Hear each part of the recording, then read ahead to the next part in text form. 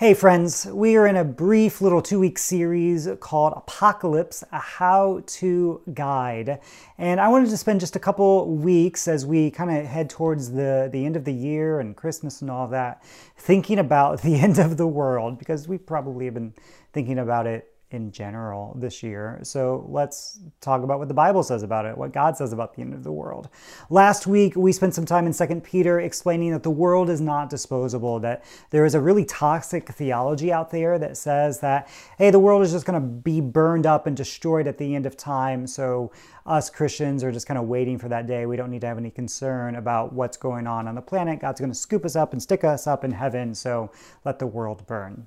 This is bad theology. It's not what Scripture teaches, and we're going to kind of keep going on that route today and thinking about, okay, so what does Scripture teach about the end of the world and our role that we play in it? And I did it in 8 questions. I put some questions up on, or like a Q&A thing up on Instagram. People submitted questions. Also, of course, have my own kind of agenda, what I want to say today. So let's dive into it. Question number 1, when is the end of the world? Somebody actually asked me for the day and time. I think it was tongue-in-cheek. So a couple of different answers. Number 1, answer to question number 1, when is the end of the world? You're in it right now, and not just because it's 2020, haha. Scripture actually has this notion, Jesus had this notion, the New Testament, the early Christian church had this notion that the end of the world started sometime around the life of Jesus, when God took on flesh in the person of Jesus, and Jesus went around doing good, healing, feeding, calling out systems of oppression, dying on a cross, defeating the powers of death and Satan and the enemy, and being resurrected, starting the new creation project in Jesus' resurrection. That started the end of the world. Acts chapter 2 talks about how this prophecy from Joel about the sun being blotted out and the moon going dark and the Spirit being poured out on all people is fulfilled with the church, with the Holy Spirit being given to the church. And at least 3 times in the New Testament, we're told that the world as we know it is passing away right now. We are living in the transition between the world that was and the world that is to come. Imagine a Venn diagram of the world that was and the world that is to come. I don't know what my thumbs are doing. And there's that little shaded part in the middle of the Venn diagram. That's where we are right now. The old thing is passing away, and the new thing is still being born, and we are in that in-between time. Now, I think the person who is asking their tongue-in-cheek question on Instagram was wondering, like, when specifically is Jesus coming back? Because that's historically what Christians have been looking forward to, the day when Jesus returns. When is that? There was a book published in 1988 called 88 Reasons Why Jesus is Coming Back in 1988. It didn't work out, so the author then wrote a book called 89 Reasons Why Jesus is Coming Back in 1989. It didn't sell nearly as many copies as you can imagine. Christians have always thought, like every generation of the church has always had this notion that they were the last ones. And there's something good about that, because that propels us, that energizes us to be up to God's work, bringing the restoration and renewal of all things. But we also should probably stop setting times and dates on the end of the world, because we just always get it wrong. Question number 2, someone asks, is the rapture before the 7-year tribulation? Halfway through? After? So if you don't know what the rapture is, consider yourselves lucky. The idea of the rapture was invented sometime in the 1830s. And in the 1830s, there was this guy named John Darby, and John Darby came across 1 Thessalonians 4:16 that says, Jesus himself will come down, and those who are still alive will be caught up in the air with them, and will meet the Lord in the air. And he came up with this idea of the rapture, that Jesus' return would be split up into 2 parts, a secret coming, and then the actual real coming that everybody would know about. The secret coming, the dead in Christ and those who are still alive would be scooped up by Jesus, put up into the clouds, and be sent off into heaven, while the rest of the world was left to burn for about 7 years. And then Jesus would have his actual return when everybody knew about it and set everything right. Now, Christians have always believed that Jesus was going to come back. But this whole like two-part coming, secret coming, public coming, brand new idea in 1830, and it got publicized in something called the Scofield Reference Bible. And it was a very, very popular study Bible where people made the mistake, and I think this actually still happens today. They thought that the study notes held the same level of authority as the Bible verses. Don't read your study Bibles that way. I think they do a better job now of making that clear. But it took on a life of its own, and that's where we get things like Left Behind and lots of rapture theology churches. Now, churches always believed in the return of Jesus, but even in the rapture kind of belief heyday in like the 90s and early 2000s, it was never actually all that popular. There were really loud voices. Like in 1988, when that book came out, the Christian Broadcasting Network actually would have like breaking news, like interruptions to their normal broadcasting about rapture preparation, about what you needed to do to make sure you were rapture ready, and all the things that you needed to have prepared just in case you happened to be in a car when that rapture happened, or an airplane when the rapture happened, those kinds of things. But the large majority of the church and Christians in the church in North and South America and Africa and Eurasia and all of that, it never really caught on. And again, it was a kind of a historical accident that anybody ever believed in the rapture. We do believe that Jesus is coming back. Christians have historically believed that, but it would be all at once. There would be some big event, not like a secret thing and a scooping up where we all go to heaven and the world is left to burn. Question number 3. What will heaven be like? I got a couple questions like that. So when you talk about the end of the world, people want to know, like, so then what? Do we get sent to heaven, and what's heaven like? And there's all sorts of anxieties about clouds and harps and getting bored, and heaven just being like a 24/7 Hillsong concert, and we all kind of shudder at that. So what do we mean by heaven? That's the first thing we got to figure out. The good news of Jesus Christ has collapsed into merely fire insurance. Meaning, if you believe in Jesus, you have that banner that you put over top of yourself. I believe in Jesus, you're saved. You get to go to heaven when you die, not hell. Whew, thank God, okay? But that's not really what Jesus spent his time talking about when he was preaching in Palestine and Galilee and Judea. Jesus actually talked about the afterlife very little. And that may come as a surprise to you. I remember realizing this and being taught this when I was in college, that the primary message of Jesus was the kingdom of God, or in the book of Matthew, it's called the kingdom of heaven. And so I always read that thinking like, oh, Jesus spent a lot of time talking about heaven, the afterlife, where we go when our bodies die. But the kingdom of God and the kingdom of heaven is not about the afterlife. There's a story in Luke chapter 17 where it says the Pharisees straight up asked Jesus when the kingdom of God would come. And so Jesus says, listen, the coming of the kingdom of God is not something that can be observed. Like people will say, here it is, or there it is. Rather, the kingdom of God is in your midst. This is the primary message of Jesus during his earthly ministry. When Jesus shows up on the scene and starts preaching, his message is repent.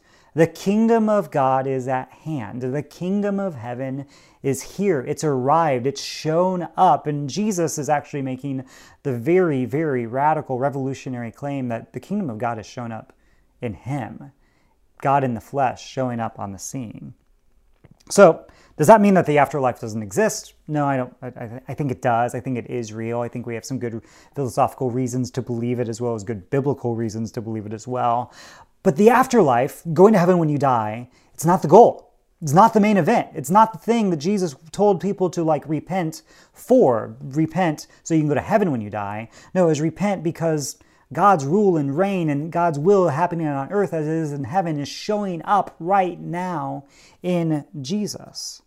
This idea that we're just going to have like disembodied souls playing harps in clouds and listening to Joel Houston for 24/7, like that's more like Plato and Socrates and Greek philosophy of the idea of the ideals, and our bodies are just kind of like these evil things that we need to shuffle off and get to our real selves, which is our souls, and we can be somewhere else for eternity. That's not Jewish thinking. That's not Christian thinking. That's Platonism. It's Greek thinking. So questions like, Will there be dogs in heaven? I got one of those on Instagram. Of course. If by heaven you mean earth and creation and the cosmos, the universe restored, all creation is included. It's not just disembodied souls. It's the world. It's the physical world. God created the world, declared it is good. Our physicality, our bodies and creation and dogs and trees and even cats, I'll admit, God called them good. To me, I think the more interesting question is like, what about the things that have gone extinct? Will there be dinosaurs in the new heavens and the new earth? That's a great question. Or will there be like Neanderthals and Australopithecus, like all of the things that came before, like Homo sapiens, will they be in the new heavens and the new earth? I don't know. Or does the fact that these things went extinct and we killed some of them all from meteors killed, does that have permanent effects? We're deep into speculation land now. But I do know that the heavens and the earth, the message of Jesus, the message of the New Testament, the message of the Christian church has been the heavens and earth will be restored. So will I know who my loved ones are? I have every reason to believe, yeah. When Jesus was resurrected, his body was the model of what a resurrected body is like. It's not like Lazarus' resurrection. Lazarus was brought back to life by Jesus, but then he died again. Jesus came back to life and stayed alive. And Jesus knew who his disciples were. He knew who his loved ones were. He knew who Mary Magdalene was. So I have every reason to believe that we will too. Remember the analogy from last week of the caterpillar going into the cocoon and being transformed into a butterfly. And that butterfly has memories of its caterpillar life. I don't think we're going to be all that different. Someone also asked, like in this whole what is heaven like question, will I mourn my loved ones who for some reason have opted out of the restored heavens and earth? And I think, yeah, I believe so. We see in Scripture that God is capable of mourning and of heartbreak, and I think we'll be capable of the same things as well. Now, I'm very aware of the verse in Revelation that actually is quoting a verse in Isaiah that says that there will be no more crying, no more tears, no more pain, no more mourning. But I've always taken that to mean that there'll be no new things to mourn, no new things to break our hearts. Just because God has restored the heavens and the earth doesn't delete, it doesn't erase all the pain that happened before. I think that would actually make us subhuman to just pretend like all of that pain never existed. God is making all things new, but that doesn't erase the memories of all things old. So, question number 4. Will I still be myself?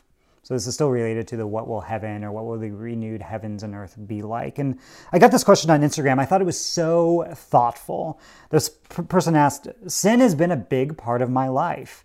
If it's gone, will I still be myself? There's this verse in 1 John that says, when we see Jesus, we will become like Jesus. There will be some transformation of our bodies and our souls that will make us in some way perfect, sinless. And I feel like my friend's question is incredibly insightful because it admits that everything shapes us. Even our pain and our trauma and our brokenness and our hurt and our sinfulness shapes us in some way. It makes us us. So if new creation comes along, God restores everything, including us, are we still actually ourselves? Our Eastern Orthodox brothers and sisters, they often compare sin and the brokenness of the world as a sickness, a chronic illness. And you think about when you're sick. You get a cold, and you realize you're sick. You don't feel like yourself. But then that cold lingers, and you stay sick, and you have that thought. At least I do every time I have a cold that just keeps on going. Like, am I ever going to feel good again? And then you stay sick even longer, and you actually forget what feeling good felt like. I had my tonsils out as an adult. I was like 29 or 30. And it took me about 5 weeks to recover from my tonsillectomy. I had lost the sense of taste. Everything just hurt when I swallowed. I went into a little month-long depression just because it took so long to feel better. And then eventually I did begin to feel better. And I had forgotten what it felt like to feel good. Any one of you watching who has a chronic illness, you know what I'm talking about. I think when we receive our recreated, our renewed, our restored resurrection bodies without traumas, or with our traumas healed, with our forgiveness of God settled deep into our bones, with our sin sickness removed, I think we will feel more like ourselves than we have ever felt before. We will feel the most human, the most us that we have ever felt. I think when our sin and our brokenness and our trauma is healed, we will feel like, oh, this is who I've been all along. This is how Romans chapter 8 puts it.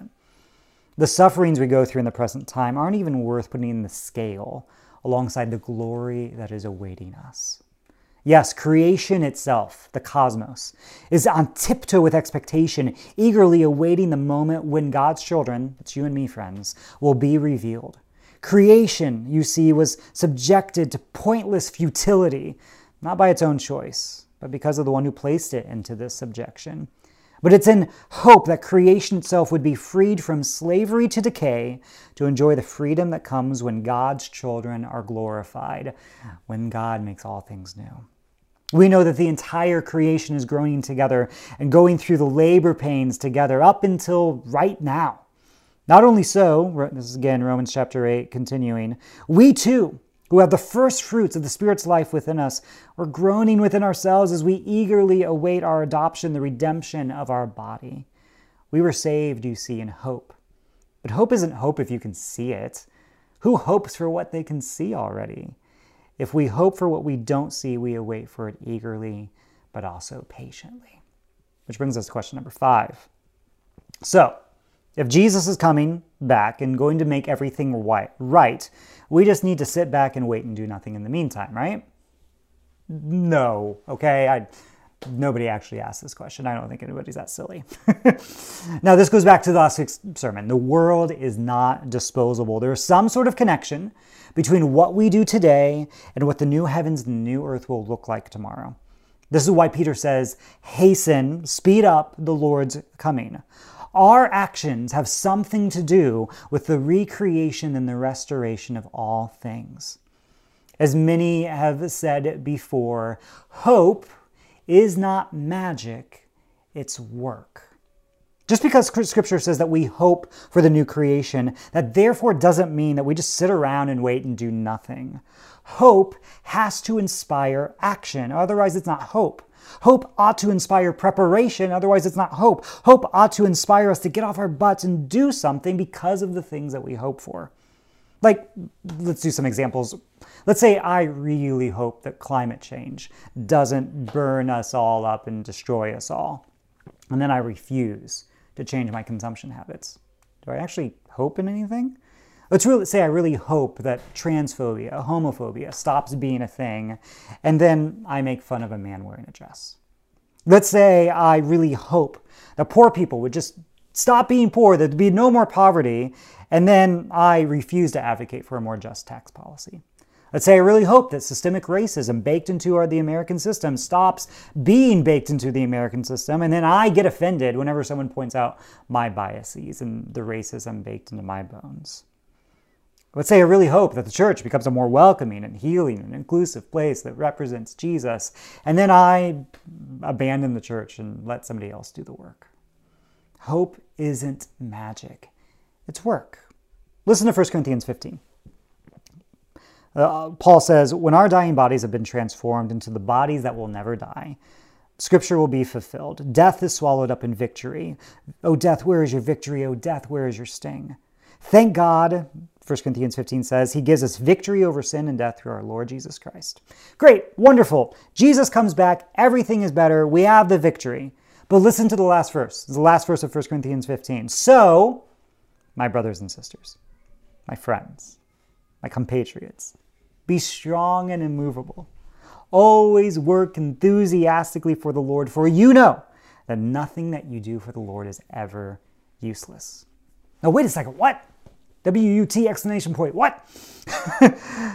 Because Jesus is going to come back and set everything right, we need to work enthusiastically?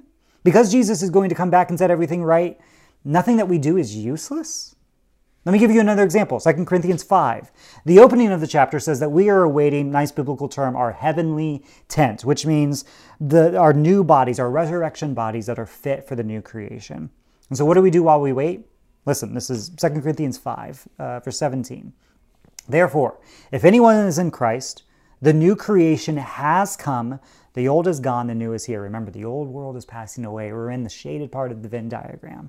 All of this is from God, who reconciled us to himself through Christ and gave us the ministry, the work, the action, the duty of reconciliation, that God was reconciling the world to himself in Christ, not counting people's sins against them. And he has committed to us this message of reconciliation. We are therefore Christ's ambassadors. Because of what Christ is going to do and has done and is declaring done, we therefore have a job to do as ambassadors, as though God were making his appeal through us. So we implore you on Christ's behalf, be reconciled to God. God made him who had no sin to be sin for us, so that in him we might become God's righteousness, God's justice. We embody in flesh the justice of God here on planet Earth.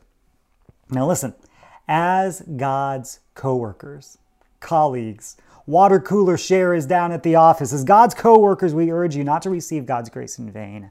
I tell you, now is the time of God's favor. Today is the day of salvation. So again, because the old is gone, the old world is passing away, because the new has shown up, we are agents of reconciliation today. We are co-workers with God today.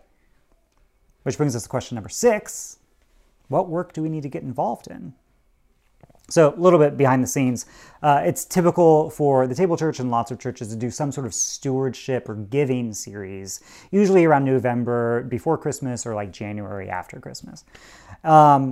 Churches run on your donations. I've met quite a few people, not here, but some other people who think churches still get like income from the government. We get some tax benefits, but we don't get money from the government. We get money from people like you who donate to the church. So typically churches do a stewardship series, and I was reminded of that, and I was really hesitant to do it. It's 2020, like times are weird, and I didn't feel super great about going up on a platform or behind a camera and saying like, hey, give us money. And times are tough for some of you, and like it's just kind of felt a little skeevy. And honestly, the church is in a wonderful financial position right now because of your generosity and your kindness and your faithfulness, and because we haven't been paying rent for a while. That's really helpful. Now, I would be remiss to not mention personal finances in some way when it comes to the end of the world and how we participate in God's healing in the world. I'll put my cards on the table. I am not a big believer in tithing to the church. And before our executive pastor and our treasurer like reach through the screen and throttle me, let me explain a little bit. The primary purpose of tithing in the Old Testament was to support a temple and a priestly system that we just do not have anymore. Israelite priests, which were from 1/12 of Israel, the tribe of Levi, they had no inheritance of their own, no land of their own, no other income other than a tithe. There was roughly, in an ideal world, 1 Levite for every 11 Israelites. So imagine if the Table Church had 1 full-time pastor for every 11 Table Churchites. Okay? This is not the system we have today.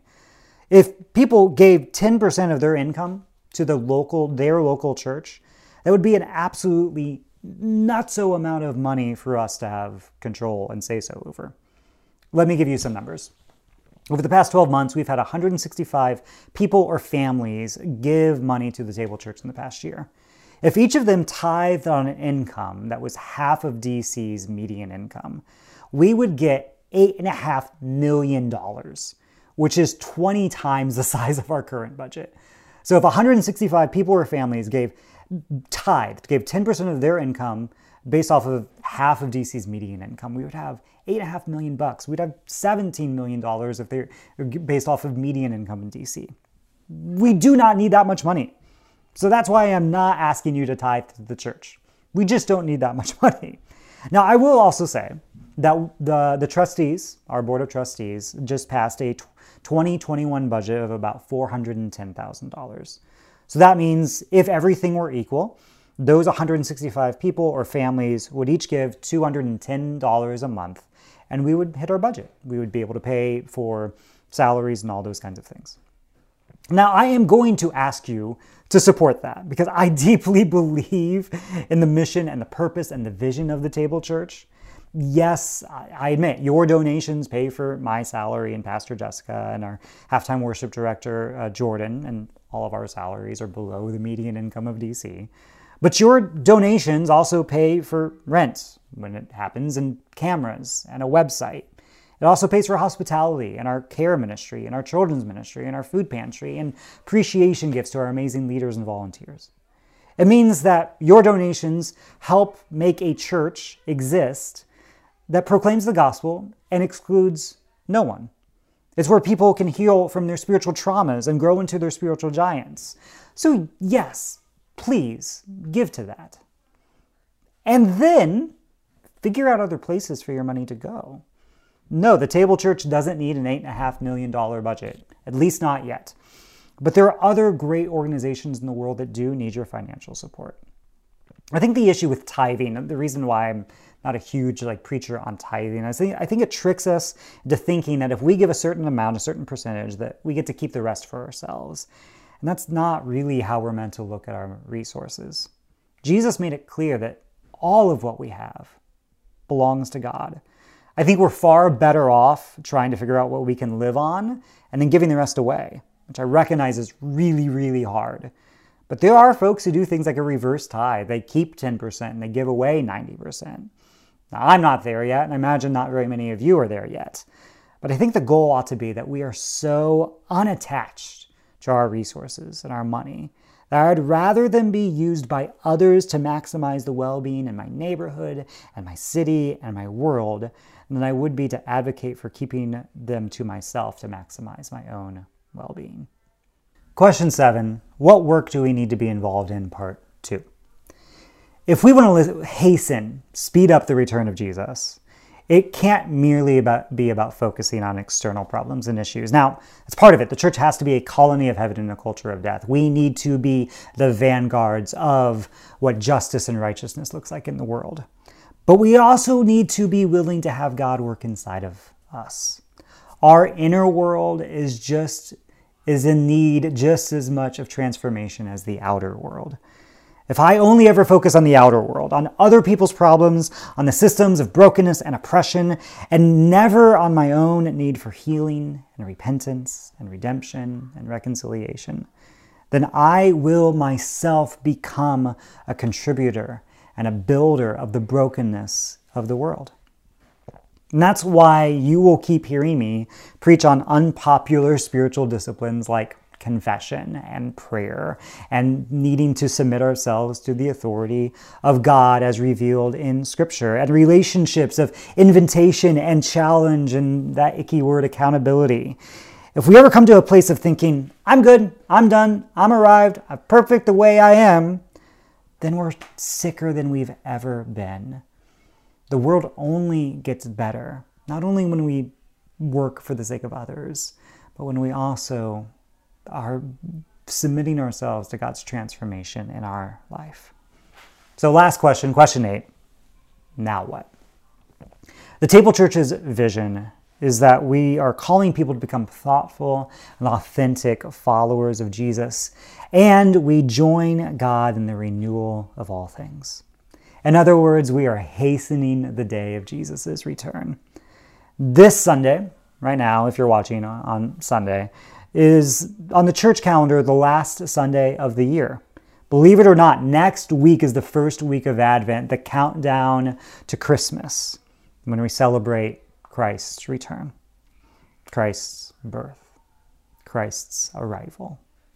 And so my invitation to you as we turn the church calendar, at least from one year to the next, my invitation is to ponder how you will fulfill your own apocalypse how-to guide. Is it through giving to your local church? Do you believe in the vision and the values and the purpose of the Table Church to the point where you could give to it? Again, if 165 people gave $200 a month, we could fit our budget. Is it through giving of your money to another charity that's up to something good in the world, and whether they know it or not, they're joining with God in His up to something good in the world? Is it giving of your time, your attention, your resources? Is it through taking on a spiritual discipline like prayer or scripture reading, confession? My encouragement is this: join God in the renewal somehow, some way. We're not merely about ourselves, but we are joining God in His work to make all things new. If you need help figuring that out, drop me a line and we'll figure it out together.